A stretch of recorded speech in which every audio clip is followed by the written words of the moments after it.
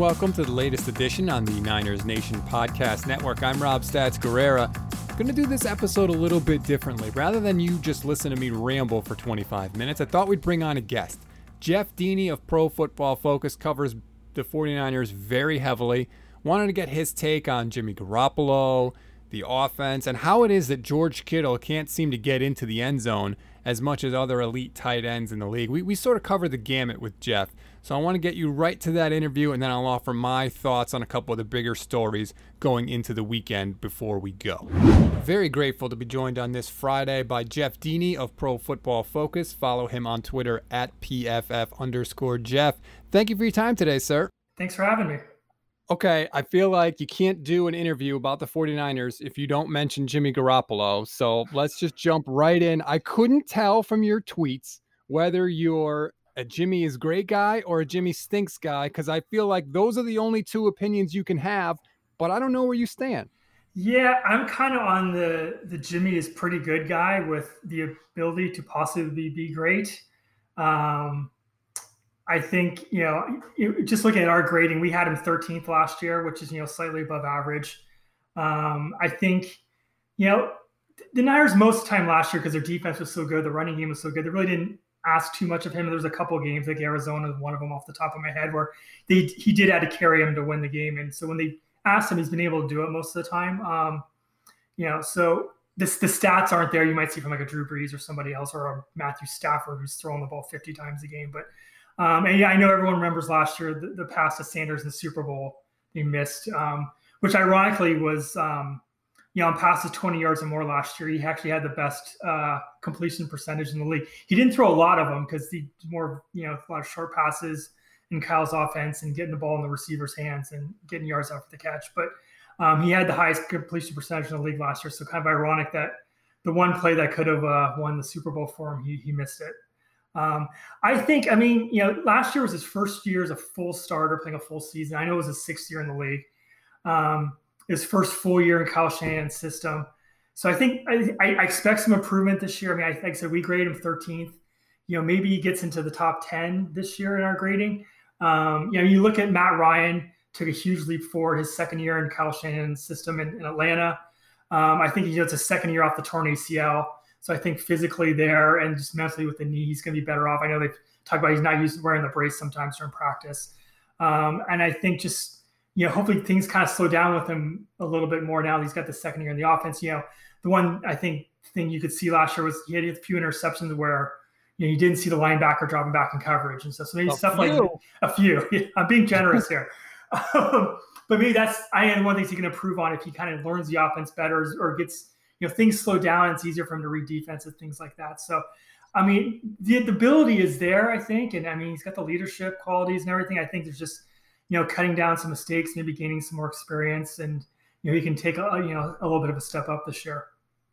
I'm glad you went there because Kyle was sort of asked about that earlier this week, and he said basically Jimmy knows the system as well as he's going to know the system, which kind of surprised me because I feel like a lot of people feel like you just said, second year in, he's going to be better. But when Kyle said that, it kind of made me wonder if maybe he thinks that Jimmy is what he is, and that's what he's going to get out of him. Yeah, I know it's interesting. He's been on the team 1, 2, 3. It's his fourth season with the team now. So maybe, Kyle's figuring out he at this point, at least for mental reps, I think he's had only 4 seasons to learn the offense. The physical, actual reps, not so much because he played 5 games the first year. The ACL after a couple of games in the second year. I think just quarterbacks tend to kind of peak later in their early 30s and stuff. So. I expect him to get better. Do I think he's going to be one of the top 3 quarterbacks in the league? Probably not. If he gets to 6 through 10, I think that's definitely attainable. And I think that's good enough for him to win Super Bowl. They were one play away from this winning the Super Bowl with him last year, 13. You can go, the third and whatever with Mahomes and 4 or 5 different options where if they made one play, they win that game. It wasn't just a Garoppolo throw at the end. But, basically what I'm saying is they were 1 inch from winning a Super Bowl last year with him playing, slightly above average. So if they can get some better play out of him this year, even better. Obviously, a key part of that is going to be the people around him. And there's a lot of question marks, I feel like, for a team that went to the Super Bowl. There's a lot of question marks with this offense. First, we know Raheem Mostert's going to be good, but all the talk of camp is how good Jerick McKinnon has looked so far. Injured guys tend to get injured, Jeff. What do you expect from McKinnon this year? Yeah, I mean, it's a big question mark because he's been out for 2 seasons. I mean, every report, even in the offseason, even before camp and now, has been that he's looked fantastic. So, I mean, you're kind of just taking it day by day, hoping that he can stay healthy. I think he can bring something. I mean, I know, Mostert's pretty good as a ball catcher out of the backfield. Matt Breida, I think, came in the league not being much of a pass receiver in college, and he ended up being a pretty good pass catcher the last few years before he left. But I think McKinnon brings a whole nother level to the passing game out of the backfield, and Kyle Shanahan's ability to either move him around and get the ball in space and scheme him open and get the ball in his hands with some space. I think if he's healthy and close to 100%, that is just another weapon that he has, kind of like what he did with Deebo last year, where he had him, end arounds and, doing all sorts of different little things. I think he's kind of got that plan for McKinnon. And so if he's healthy enough and can play the snaps, I don't know how much more he's going to bring as a running back. I mean, we already got Tevin Coleman. Mostert was, incredible at the end of last year. I mean, he'll get some touches, but I think where he'd really excel is going to be in the passing game. And that is sort of one of the facets of this offense that I think makes it so dangerous, is that Kyle has sort of built it with interchangeable parts. That was sort of his goal, right? With Deebo and Jalen Hurd, obviously, before he got hurt. He wants a bunch of guys that basically he can put anywhere and have them do anything on any play. Yeah, and Juszczyk's another example of that, where, I mean, he's a fullback, he's your third down back, he's lining up a tight end, he's out wide, he's in the slot. I mean, pretty much lines up everywhere, and they're throwing the ball everywhere. So I think same type of thing. And Kittle in line can go up to slot, he got wide. You can, like I said, very interchangeable. You can line up Deebo in the backfield.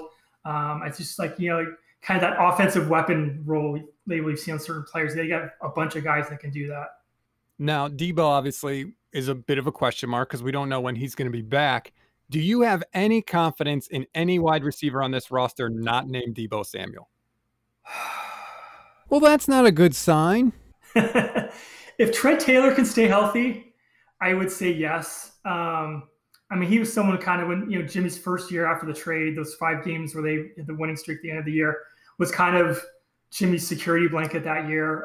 He had a great camp last year before he got hurt. So, and I think there's going to be some snaps in the slot open now that Jalen Hurd's out for the year. So he's a guy I think that, he and Jimmy have a connection there, and they can get some production done. Again, but he's missed the entire year. He kept having setbacks with the feet have been tricky for wide receivers, and hopefully it's not an issue with Deebo. But so I think that's one guy there. Brandon Ayuk has had a really good camp by all reports, but we haven't seen him. There's no preseason games. The reports are great, but it's hard to see it until he actually gets out on the field and does it. There's other guys, Juwan Jennings. I think he's a guy who's going to maybe try to fill some of that Jalen Hurd role where he's a big guy, can in the slot, really physical, not a lot of speed for him, but, he forced 30 missed tackles last year, which was the most in the country by any wide receiver. So really physical guy once he gets the ball in his hands, pretty much lines up in the slot primarily. So it's another guy there. And then, of course, they've signed all these other guys, the Tavon Austins, J.J. Nelson, Jerron Brown. I think for Austin and Nelson, they're just trying to find a speed guy. Maybe they can stretch the field a little bit. And I think with these new rules with the practice squad, now that it's 16 guys and you now have 6 of those guys can be veterans, have been in the league how many times. I think 2 things. One, with the lack of the OTAs and the shorter training camps and no preseason games, I think you're probably going to see a little more injuries than you have in the past. And then second, obviously with the COVID-19, you get people failing tests on God forbid it turns into what baseball has been, where you get, several guys failing tests and stuff. I think their thinking is they want to have some veteran guys in the practice squad that can step in on a Sunday at the last moment if someone fails a test on a Friday or Saturday and contribute, as opposed to, maybe you have some Division II guy on your practice squad that you really, really like, but you want to develop him, but he's not ready to play on a Sunday yet. You have a veteran guy who can step in, knows the playbook, knows the quarterback. It's not going to, run the wrong route and cause an interception or something like that, and have those guys. So, Tavon Austin, J.J. Nelson, Jerron Brown, if they don't make the roster, I think those are definite practice squad veteran candidates that they have just in their back pocket in case of emergency. Yeah, that's a good point, because so much of the season comes down to injuries and how well you can keep your starters healthy. Now there's like this whole extra layer on top of it with the COVID-19 stuff. You got to overcome both of those challenges and also be really good. Yeah, and I think it's been amazing so far. It seems like for the most part, there's a couple people on the COVID. I think there's less than 10 on the COVID list right now. I don't remember the exact number, but I mean they've been doing really well. So I mean it's a long 4 or 5 month season, and how when you have 53 guys plus 16 more in a practice squad and coaches and staff and everything else, and you can't keep all those guys in a bubble. That hopefully they can keep this under wraps and not have any games where you get teams who are losing 15, 20 guys, et cetera, et cetera. So it'll be interesting to see how that plays out. I want to ask one more question about the offense before we jump over to defense. George Kittle is great. He's my favorite 49ers player right now. They signed him to the best contract any tight end has ever gotten. My only thing with Kittle, I look and I say, for a guy that's as good as he is, he's never scored more than 5 touchdowns in a season. How can that be? Yeah, that's a good question. I know last year, I think he lost 2 or 3 in the first couple of weeks of the year. I remember that one Tampa Bay game where they had 3 touchdowns called back from penalties at one point in that game, and then there was like 1 or 2 more the next week. So I want to say he had at least 2 and possibly 3 last year could get called back. But that is a good point. I mean, we had him as our highest graded player in the entire league last year at any position. I mean, his numbers are off the chart. The yards after catch numbers are off the chart. Run blocking is ridiculous. I mean, he's just, to me, the $15 million was a bargain as far as I'm concerned, because he is their number 1 pass catcher. So I mean, if you're his agent, he deserves number 1 wide receiver money right off the bat. But then he's such a dominant force in the running game as a blocker, and you saw it the couple weeks he was out against like that Seattle Monday night game where the offense just wasn't the same when he was out, and so it affects both the run and the passing. Which the Julio Joneses of the world are not making much of an effect in your running game, and he's not Julio Jones as a pass catcher. But I mean, he deserved number 1 wide receiver money, and unfortunately, the tight end market is so kind of depressed. Where I mean, the franchise tag was like $10.4 million this year, and I mean, Austin Hooper got a little bit more than that. So I think unfortunately, there's the argument I just made where he probably deserved 18 to 20 million, really, and then where if the Niners really want to be jerks and play hardball, which you don't want to do because that's not going to go over well in the locker room. But they could have franchise tagged him at 10 point whatever. Next couple of years, obviously it goes up a little bit, and so I think the 15 ended up being the kind of the happy medium. But I mean, as far as the value that he brings to the team, that's just, I mean, 15 million to me is a bargain. Yeah, I remember you mentioned the blocking. There was a couple of plays I can distinctly recall where they just throw him in the backfield as a blocker. It was like a key play. The 3rd down against the Rams late in the year, the deep bomb to Emmanuel Sanders. Kittle's in the backfield in that play as a blocker. Yeah, I mean, even as a pass protector, he's really good. Like I said, you've seen that where he'll put him in the backfield like a 3rd and long, and they're going to throw it deep. And I think that's back, especially when I think some of the offensive linemen were hurt too. That he was helping to pass block more. But that's another thing he brings to the game too. I mean, he is the most well-rounded guy. I mean, he doesn't have a weakness. And I mean, I still remember the one goal line block where he just like pancaked the dude and was like laying on the ground laughing afterwards. That was classic. Yeah, that is classic George Kittle for sure. I mean, that was the first 49er jersey I bought since I got a Frank Gore jersey. That was like the gap between people. It's like, how can you not love Frank Gore and then George Kittle, who's just, I mean, he's like everything you would want as a team. He's a great all-around player, and he's a character. He brings fans into your team. Yeah, absolutely. I mean, I think he's a leader too, just by personality and just how physical he goes out there and plays the game. That was a question. You just reminded me of something. So Richard Sherman is the unquestioned leader of the defense. I feel like he's the old guy everyone's going to go talk to. He's going to keep everybody in line. On the offensive side of the ball, maybe that was Joe Staley last year, but he's gone. I'm wondering who that guy is going to be for the offense. Is it going to be Kittle? Because I don't think it's Jimmy Garoppolo. Yeah, that's a really good point. I think it is probably Kittle, and they kind of have that same kind of personality a bit. But I think it's probably be Kittle. I mean, I don't know as much about Trent Williams from a personality standpoint, but I think he's just more of a get the job done guy. And I think, Jimmy's a leader because he's the quarterback, but I don't think he's a very loud, abrasive guy. He's not the Dan Marino who's going to yell at everybody, all his receivers that, running the wrong routes and stuff like that. So I think for someone who's kind of the leader and kind of brings the emotional, part of the game to it and gets everybody hyped up and stuff, it's probably him. I mean, the only other guy I could think of is almost maybe like Deebo. He's kind of some guy who's just full of energy before the games. I mean, you've probably seen him. He's running around the field and, high-fiving people on the sidelines, the fans and stuff, and playing catch with people in the stands and stuff like that, and just getting all hyped up. But I think it would probably be Kittle. Yeah, a little hard for a second-year guy to take that Yeah. responsibility. All right, let's go over to the defense now, because obviously the 49ers defense was fantastic last season. We know this. But, after the season's over, I start seeing things from PFF like basically all great defenses regress, except one recent exception would be the Seahawks Legion of Boom, who were just incredible all the time. Is this 49ers defense good enough to avoid that regression, or are they going to backslide a little bit?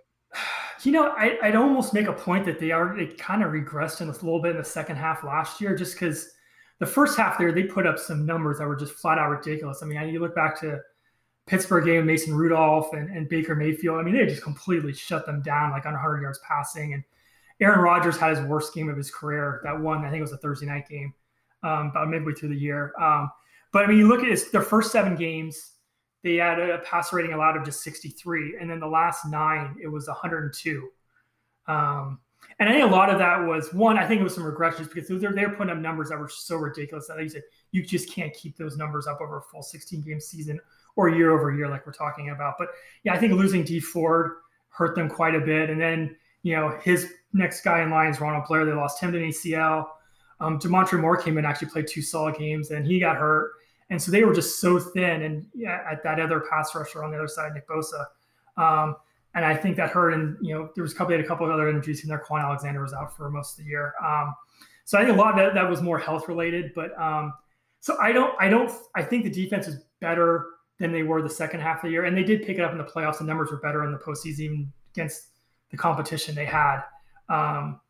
I don't think they're going to be as dominant as we saw the first 7 games last year. I think it's going to be somewhere in the middle. Like I said, I think there'll be a little bit of regression for those first 7 games. But if they're healthy, they're not going to be. And I don't want to say he's back. They were still very good the last 9 games. But it's probably somewhere in the middle there.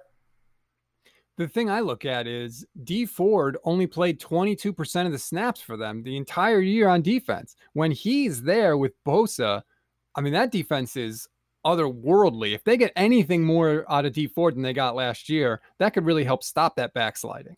Yeah, I think even when he played, I don't even think he was ever 100% last year. So if he's healthier this year, and even if he's, I consider he's probably just going to be a sub package guy because they'll have Armstead at the end in base. But even if he's at worst, he's just a situational pass rusher and is playing 35-40% of snaps. And you get him and Bosa, who's from all reports sounds he's in better shape this year and is going to be better.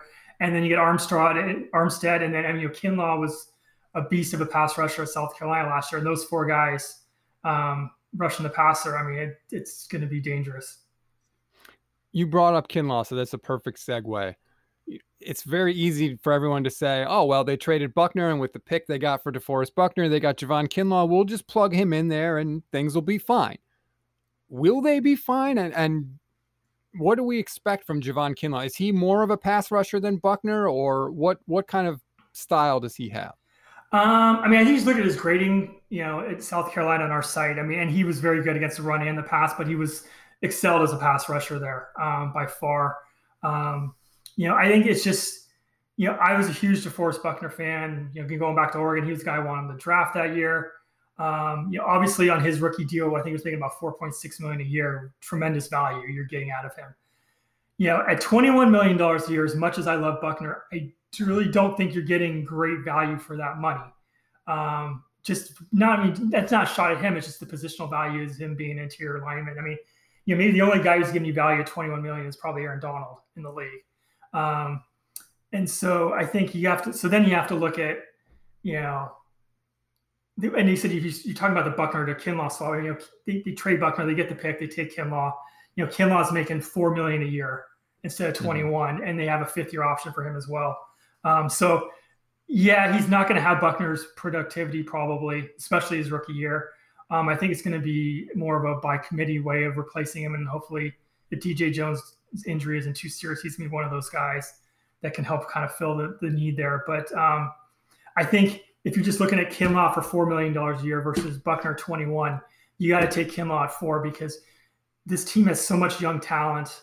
And I think you have to look at all the guys who are free agents at the end of the year. Literally their top 4 cornerbacks Sherman, Mosley, Witherspoon, K'Wan Williams, who's an underrated guy in the slot, are all free agents at the end of the year. They just had to get the Kittle deal done after this all happened. Trent Williams is a free agent at the end of the year.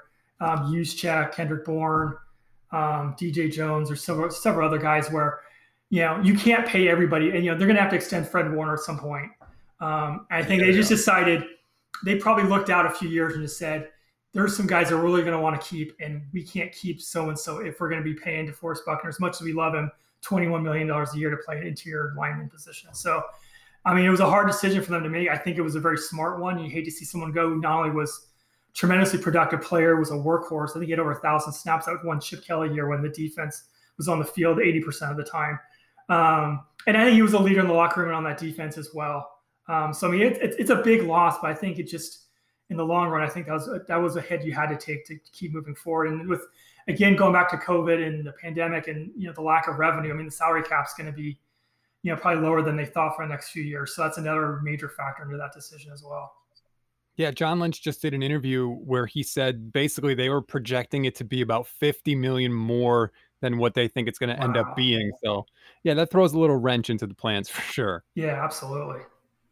All right, two more things I want to get to. One is Richard Sherman. You mentioned him. I try very hard to listen to PFF over what I see because I understand that, the eyes can be very biased. And he's someone that's graded highly with PFF last year, and I think the year before too. When I watch him, I just worry every play. Every time he's one-on-one with somebody, I get terrified. And we saw it at the end of the NFC Championship game with Devontae Adams, and we saw it in the Super Bowl with Sammy Watkins. He got burned. And I don't want to get biased by those plays, but I look at those and say, how can he grade out as highly as he does when it seems like he can get burned deep whenever somebody wants to go deep on it? Yeah, obviously he doesn't have he was never the fastest corner ever coming out of college, but I think he's probably obviously not quite as fast as he used to be just from the Achilles injury and everything else. I think he's playing more, I think just using his intelligence and instincts, I think. The metrics he's put on our site and the grading, he had 90.5 coverage grade on our site last year. If you just go by pass rating allowed, he's one of the top 5 guys in the league.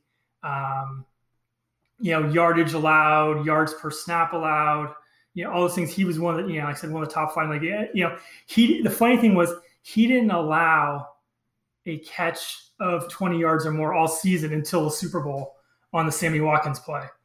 It was the same thing. It was it was just one of the things where Garoppolo was great on the deep ball all year, and then when they needed him, he missed him. And so it was almost the opposite where Richard Sherman, didn't allow a deep catch all season long until the fourth quarter of the Super Bowl. Just one of those things where, one of these plays goes different, they win. But, so we've graded him very highly. Just from a grade standpoint, but even some of our stat metrics that we collect have showed him to be pretty high. And there's context with that and stuff like that too. Because if you're playing off a coverage guy and the guy did throw a quick screen to him and he gets sick and you make the tackle on 6-7 yards, in our stats, he's giving up a catch for 7 yards. He won't get a negative grade for that because there's nothing you can do really about that. But it's for a stat. So some of these stats, there's some context around it. But as far as pass rating allowed and the number of coverage yards he gave up, and he was one of the top corners in the league last year. So you're John Lynch. Richard Sherman's a free agent next year. You've got a lot of tough decisions. Are you going to re-sign him? And if you have a number in mind that you're not going over, what's that number? That's a really good question because we just had the conversation about how the cap is, Lynch saying it was $50 million less than they thought. Oh, man. If I would give him I don't know what the number would be, but it's a 2-year deal or something else where they can get out of it in 2 years without any huge cap hit after that because, he's in his early, I believe he's in his early 30s off the top of my head. I'm looking that up, but he's 32. You give him 2 more years, that's 33, 34. At that point, I think, he's probably ready to move to safety at that point, I think. But I think you can maybe still get 2, very good to good years of him at corner. And then maybe hopefully try to groom somebody else. I mean, the catch is, if he wants a ton of money, more than he's getting now, then there you have the decision to make, because we mentioned all these other corners that are free agents and just all the other decisions. I mean, they're not going to be able to keep everybody. So do you lose somebody else that, maybe is not as good as Richard Sherman, but it's in his mid-20s? It might be some other position, whether I'm, a DJ Jones or somebody like that, where you like the guy, he's young, he's going to be in the prime of his career, because you decide to keep Richard Sherman, who's 33. And those are going to be the decisions they're really going to have to make with the salary cap not being as high as they thought it was going to be. Yeah, I'm definitely in the get rid of a guy a year too soon rather than a year too, especially at corner, because I feel like that 1 year too late really can hurt you. Oh, yeah. Jeff, I wanted to thank you so much for your time. You can follow Jeff on Twitter at PFF_Jeff. We appreciate you being a part of the Niners Nation podcast. No problem. Anytime. Our thanks again to Jeff for joining us. I want to give you a couple of thoughts, because the 49ers have just wrapped up practice as I'm recording this. According to Jennifer Lee Chan of NBC Sports Bay Area, Eric Armstead was back participating in drills, and I have to tell you, that's a little bit of a relief for me. Look, the 49ers can say that injuries are minor, and I guess at this point of the year a lot of them are, but when he keeps missing time with back stiffness and hasn't even really been playing, I start to get nervous. Back injuries are not the kind of things that get better over time. And if it's already an issue at this point in the year, I worry what it's going to be later in the year, week 10, week 11, week 12. So I'm glad Armstead was back out there. I'm sure he wasn't going 100% full bore, but at least he's well enough to be out there at the end of August. One other update, John Lynch was on KMBR and said that initial scans on nose tackle DJ Jones' shoulder were inconclusive. He's getting more tests today. That's not a good sign, right? That's not what you want to hear when you go for tests at the doctor to see if you have a major injury. You don't want to get back, well, we don't quite know. You want to get back, cancer? Get out of here, like that George Costanza line from Seinfeld back in the day. That's what you want. You want to know immediately that this is not a major injury. The fact that they don't know, makes me clench up a little bit. Hopefully we get good news on that. But as I'm recording this, DJ Jones' shoulder, inconclusive right now. That's going to do it for me. Thank you very much for listening to the podcast today. Please like us, subscribe. A 5-star rating would be absolutely awesome. If you've got any feedback at all, please leave a comment. We do read them. We will respond. If you're in California, please be safe, be careful out there, and we'll talk soon.